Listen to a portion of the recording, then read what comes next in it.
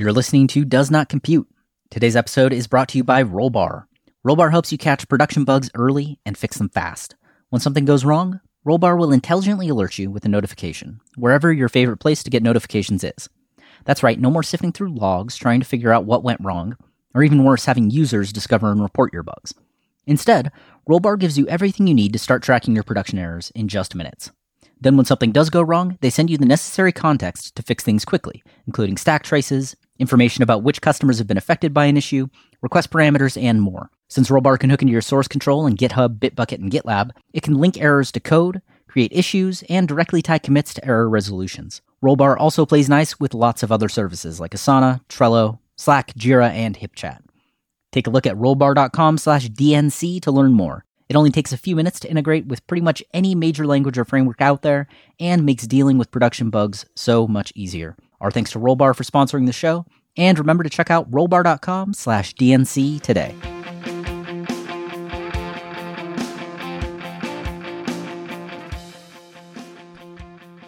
All right, I pushed the button. I have also pushed the button. We've both pushed the button. I pushed so many buttons today, Paul. Like 4? I don't know. I mean, my keyboard is full of buttons, and I've been touching the keyboard all day, so I'm pushing many buttons today. My mouse I got one of those fancy Logitech MX Master 2S's. It looks like a Delta Flyer from Star Trek. Oh, I saw that when you were at my place a week or two ago. It's got like a little, not hexagon pattern on it or something? Dimples?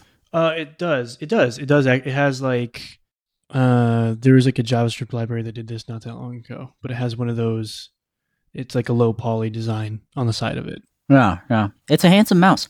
It works really well.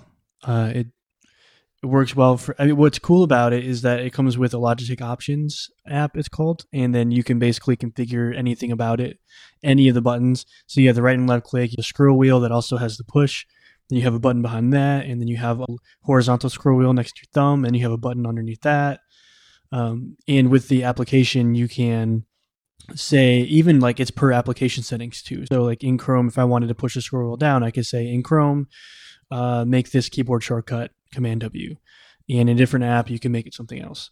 And that's why I like it, because you can really kind of like finally customize it. For working, it's pretty okay. I mean, I mostly use my keyboard and I use Vim bindings, so I don't touch my mouse a ton.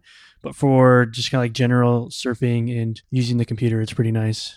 So you've probably never heard me mention this app before, but you should check it out. It sounds like it might be up your alley. It's called Better Touch Tool. I've heard about this app. I've heard about this app, Paul. Better Touch Tool. It's a lovely, lovely piece of software. It lets you do all of those sorts of customizations, and it's surprisingly light on system resources.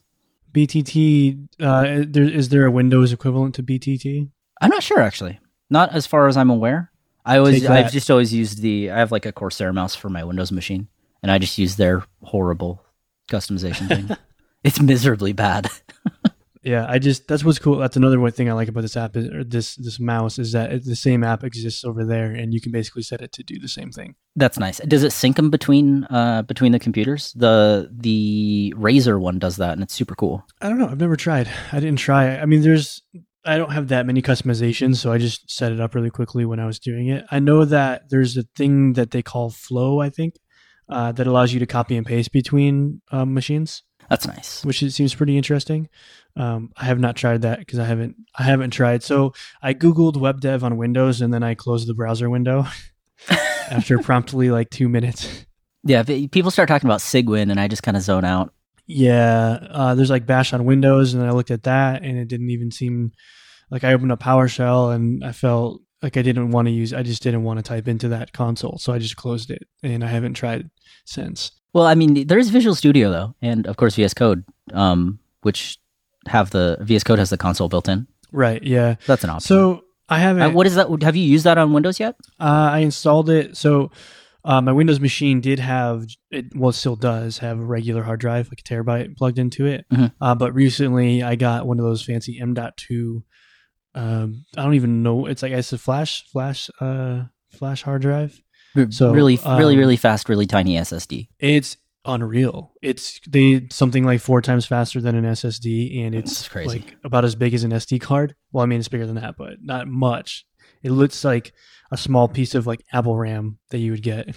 Mhm. That's great. I mean, you just screw that thing into the motherboard and you're good to go. And I got a 500 gig stick. So, because a lot of people are like, oh, you're going to want to do all this, like store everything else on your terabyte drive and then, only store the base things. Basically, they're trying to replicate like Apple's Fusion drive. Right. Yeah, I didn't you have wanna your do boot that. drive be the SSD, and you store a few important things on that, but then you have like a big platter drive that you just dump all your Right. games and whatever on. That's what I'm doing on my Windows laptop. Yeah, right now I just have everything on my M.2 drive, and it's working fine. I mean, I don't have a ton of stuff. I don't play a ton of games. I've just been playing Battlegrounds recently, and I have Battlefield 1, but that's doesn't do a whole lot for me. I am excited about Destiny 2, though, on the PC. I pre-ordered that. Yeah, so you were like a big Destiny player. They did the final expansion for that, right? And they're done with Destiny? Destiny 1. So Right. it's like a big story arc is the intro to Destiny 2.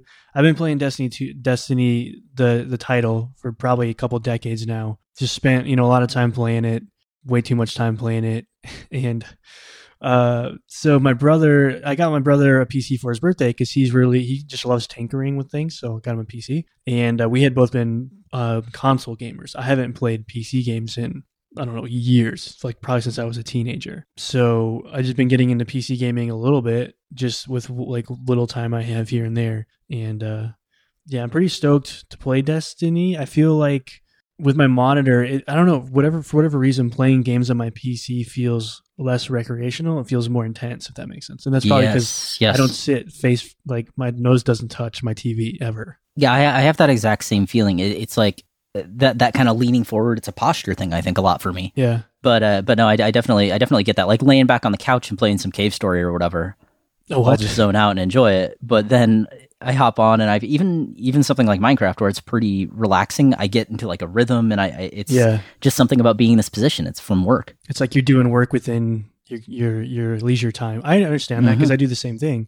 So one thing that I found, and this is interesting, hopefully people will find this interesting, but one thing I found that like if I play the PS4, I tend to play for a much longer period of time. If I'm playing my PC, I'll get a few games in and just be like, screw this, I'm going to go outside or something. Really interesting. I find I'm the opposite.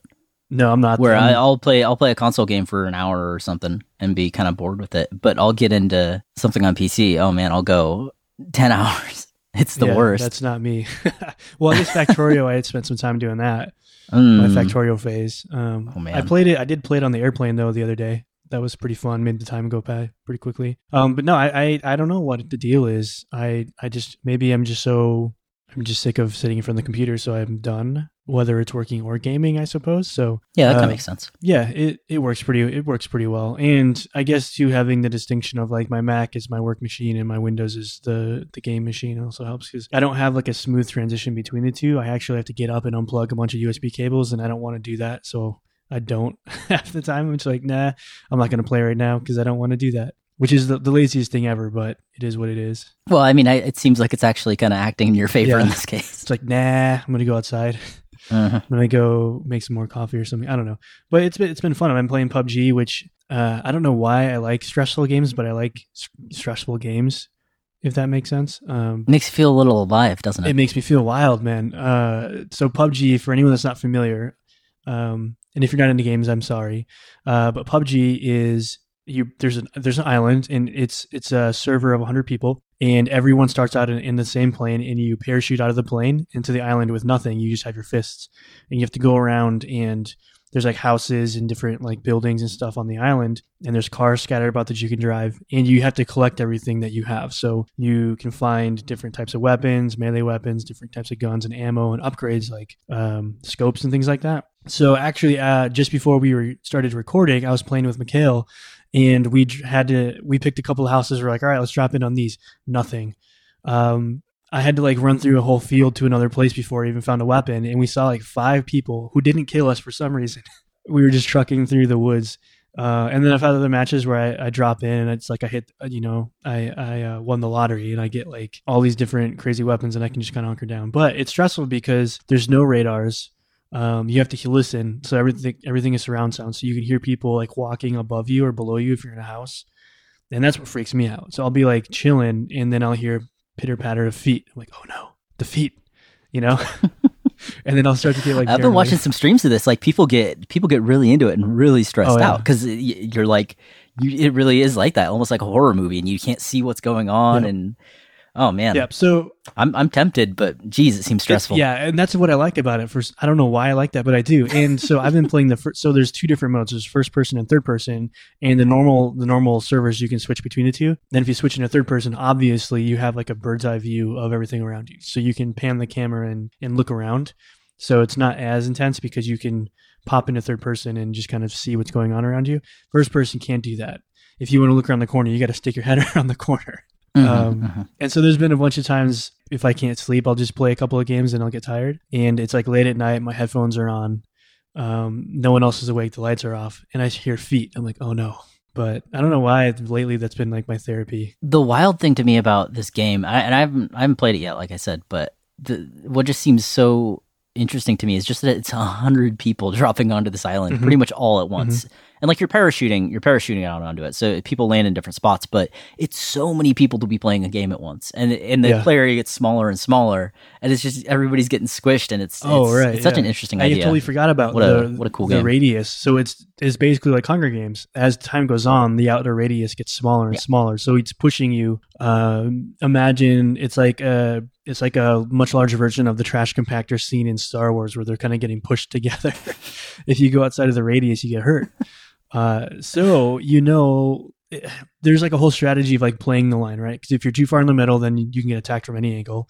If you're too far out back. Yeah, if you stay to one side, you cut off half of your attack angles. Yes. And then if you stay too far back, you're constantly running and you can't really, you're constantly like, it's coming for me, and you have to run the other way and also look for people at the same time. So it's a whole thing. And what's cool for me is like, it's less about the actual combat mechanics. It's more about strategy and position. Well, especially in the squad mode, you can play with teams. It's like teams of up to 8, I think. 4, something like that. 4. I think 4 is max. I've definitely seen a couple 8s. So I should possible. check into that. It might be a custom game mode. I don't know, but it's really cool because you watch some of these people who have been playing for a little bit, and they have kind of the radio terminology down, and they're telling each other, okay, this one's at your 70 or whatever, and it's just pretty neat, the level of teamwork and strategy that goes into this, and people really plan this stuff out. It's sort of like military games. Yeah, so I'm not like that. Michaela and I are just shooting the breeze, and then pop, oh my god, and like everyone's going prone, which I hear you're not supposed to do. What's interesting to me is that I've noticed that people change their graphic settings to very low so they don't see any foliage. Yeah. Like I think that's interesting to me because you would think that you would want it to look awesome. Like it's an experience playing it. No, they don't care. They just want the scores, so they turn everything. They're there to get those chicken dinners. Exactly. I have not I think I've gotten into 4th place was the highest. And that was me like snaking through the grass. Like, oh no, take my backpack off. Hopefully they don't see my backpack. Take it off. And I'm just crawling through the grass, I feel like we're both kind of drawn to these things, these just stressful, making ourselves feel stressed, even in work, at least sometimes. Yeah. Even in jiu-jitsu too, it's kind of like that. Like I get into a position, I'm like, oh no. And what's really funny now is that my jiu-jitsu instructor. So we have this Discord channel, right? And my jiu-jitsu instructor is in the Discord channel now, and so I'll play PUBG with him. And I don't know, it's just really funny because he'll just like take pot shots at me because he'll just beat me up and down the mat basically, and then he'll go to Discord channel and be like, here's an actual picture of Sean Wash training, and it was Luke swinging on the vine with Yoda on his back. Pretty accurate. It was pretty accurate though because he did beat me up that night. He hung on your back. Yeah. Well, I couldn't get him off of me. He was saying he was like Yoda and I was like Luke Skywalker because Yoda was on his back, and I couldn't. So I'm like 6'1" and 228 pounds, and he's 5'6" maybe, and I could not throw it. Like I couldn't get him off of me if I tried to. That's hilarious. Funny. But yeah, you're right. It's kind of, and like our work is kind of like that too. Like being the only programmer, the only CTO. It's like that idea that things could just hit the fan at any time, and you're the only person that could do anything about it. I've loosened up a lot, and I don't bring my computer with me everywhere now. So like I'll go to Burlington, which is an hour and a half away, and I won't have my laptop with me. So now that I say that, it kind of freaks me out. But at the time, like when I did it on Saturday, Don't think about it too much. I didn't think about it too much. Yeah. But hey, nothing went wrong. Nothing's going wrong for a while, which I should knock on the trees outside.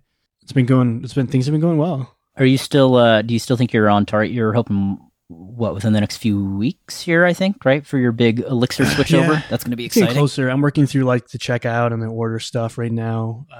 Just kind of like the last bit of difficult stuff. The shipping, I think maybe, but really that's not hard. It was just kind of figuring out how to design it the first time, or the third time rather. Right.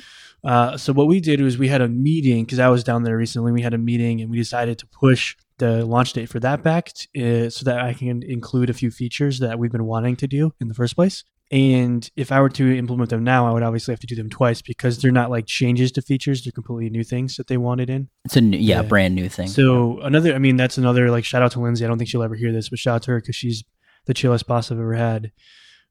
She's like, we'll just, have 3 more weeks. I was like, are you giving me 3 weeks to do something? This has never happened to me before. I've said you're giving me 3 more weeks, not taking 3 away, just to clarify. Right, you're giving me more time. She's like, yeah, just take the rest of the month. I was like, excuse me? Can you do that? Yeah. It's just such a different vibe than client services, man. We can do that. That's the crazy thing. Like, it doesn't push anything back. There's no conversation with the customer, saying, oh, it's going to take X longer and this is why. It was like hey, we want this and we realize it's going to take time, and how much time will it take? And I said 3 weeks, and they're like, there's 3 weeks. So yeah, but awesome. it's going well. I'm still really enjoying Elixir. I'm still really enjoying Vue. I'm happy that I chose those tools. Still doing lots of work with Vuex. Happy that I chose that. And things I haven't needed to upskill a bunch in different areas lately. I've just been working. Yeah. I feel like we talk about how great Vue is every single week, but man, how great is Vue? Oh yeah. Also shout out to Kevin, because he tried it for the first time the other night, and I asked him how it was, and he seemed pretty excited about it. Just so consistently good. Good. Yeah. I'm happy, very happy with it. I don't know, man. It's such a good tool that I'm like integrating it into a mostly server rendered, like Elixir server rendered app. And I'm also doing complete spas at the same time. And I'm not really having to change up how I do things. The original setup was different, but now it's like the workflow is completely the same. So you're kind of getting into Nuxt a little bit more, not for the first time, but like digging into it a little bit more. I feel like over the last few weeks here.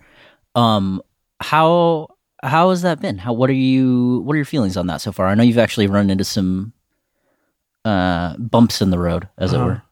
Yeah, so it's like Nuxt itself is great. I think it's in one of those weird places where there's like a 0.106 or something out, 0.107 out, and then there's the release candidate for 1.0, which is a pretty big jump in the features that it has and certain things and how you approach like certain ways of doing things. And the release candidates have been a little bit buggy here and there, but it's not like anything show-stopping. It's more like a config changed here, or this little thing here over here changed, and the docs haven't been written yet. So documentation isn't quite up to date and that sort of stuff. So you're on the pre-release version right now? RC6. Okay, that's cool.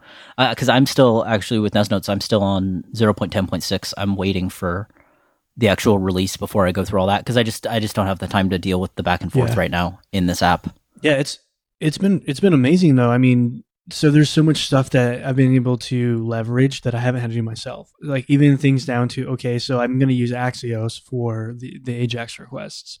But now I don't even have to write my own like plugins or anything to configure it, because there's a community module for Axios, and you set that up, and then you set one config where all the other configs go in Nuxt config. So you have like your master config file. Well, now you can set all of like your environment variables there that configure the base URL and all that stuff. And so now you don't have config spread across 2 or 3 files.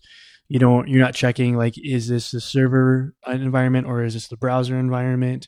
It just works, which is like, it's just great. It's just great. Yeah, it's astounding how many things, like if you, one of the biggest problems I feel like, not even necessarily a problem, but challenges right now, is just even being aware that this stuff exists, because there's new stuff all the time, and it's all just coming out of nowhere, and it's suddenly just there and works, and it's great. Yeah. And so you were telling me about the Axios thing and these community modules, which I know we talked about in person. I don't think we've talked about on the show, but Nuxt has all these community modules, and we'll get a link to the repo.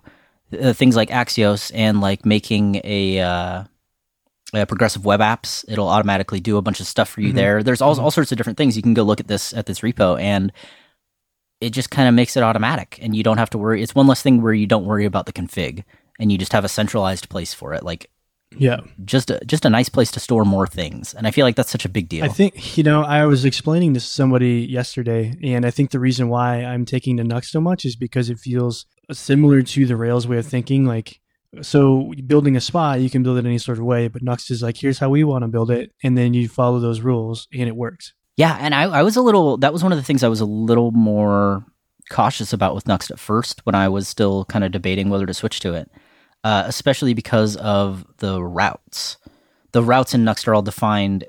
You just basically set up the actual .view files in a folder structure that represents the routes, and you can do things like prefix underscores to do route params. So you can have like / you would have the users directory, and then you would have like underscore user ID. And then that would just go /user/1. Yeah, obviously give 1 as the user ID, etc. And I was like, that seems cool, but also like one of those things where I'm going to run into issues.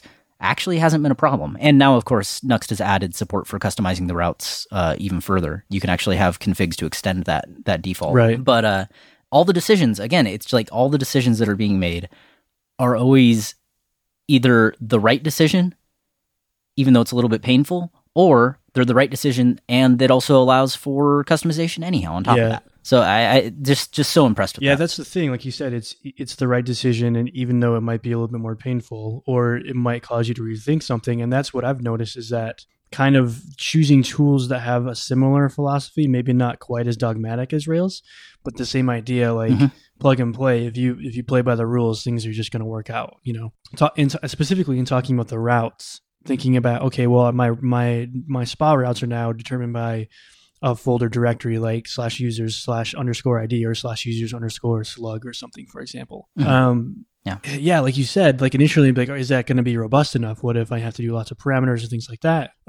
Well, it turns out it is, and it turns out that maybe you shouldn't be doing what you thought you should have been doing in the first place.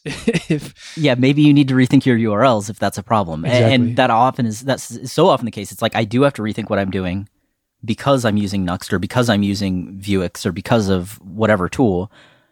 But then I think about it a little bit more, and it's like, oh, right, that's why I need to rethink this. Not because of the tool, because I was doing something suboptimally. Yeah, exactly.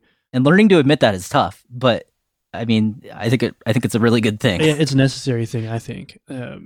It's when you're able to do that, life just gets a little bit easier. It just gets a little bit easier when you don't have to worry about, just I don't know, like learning how to trust again. I think because I think every web developer goes through the phase, right? So you blindly trust the first thing you learn, and then you learn to not do that for the second thing you learn. Yeah. And then you come back around again to maybe it's not so much of a blind trust, but it's more of like an experience. Like, okay, I can see what's happening with the community. I can see the kind of the quality of the libraries, what's going on here, and I can kind of lean on that. So I think that's where I'm landing now. Is I've been around the path a few times, and it's not so much blind trust anymore, but it's willing to be like, okay, well, I'll let them handle this, even if there is a little bit of an issue. I can change something else to make it work for what I'm doing. Yeah, absolutely. It's an earned trust. Yeah, an earned trust. Yep. So that's kind of where I'm at, and that's kind of where I'm at with Elixir too. What Elixir comes back to is it's always a functions. It's just it's functions all the way down. So I'll try to like start to tackle this feature, and then I'll start thinking about I don't know how to do this, or I don't know how to do that, and then I'll start looking at like advanced features of Ecto, and then it always comes back to just write some functions, and it'll work. And so maybe I should slap a Post-it note on my monitor. It's functions all the way down. But that's one thing that's been really helping me, and I'm trying to do that with Vue as well. Instead of just do anything too wild. I mean, you can't exactly take that abstraction and apply it to Vue, but just thinking like functions all the way down. Don't get too crazy. Just functions. Just use the basics. Yeah, I find that is absolutely true for I mean, Elixir is a little bit different since it's so much more functional programming, like just as a whole.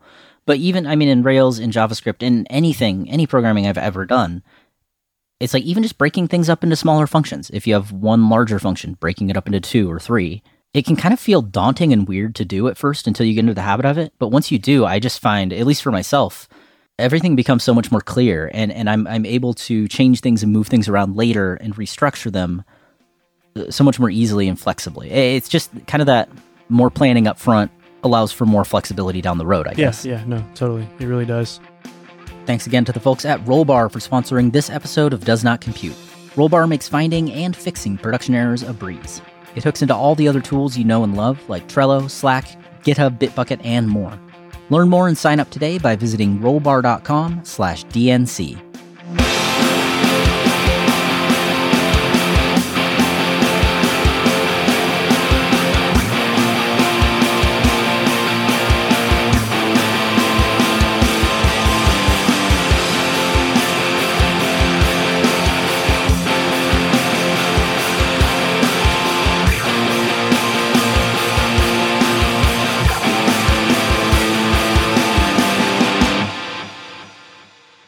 And I had an energy drink for the first time in like probably a few years.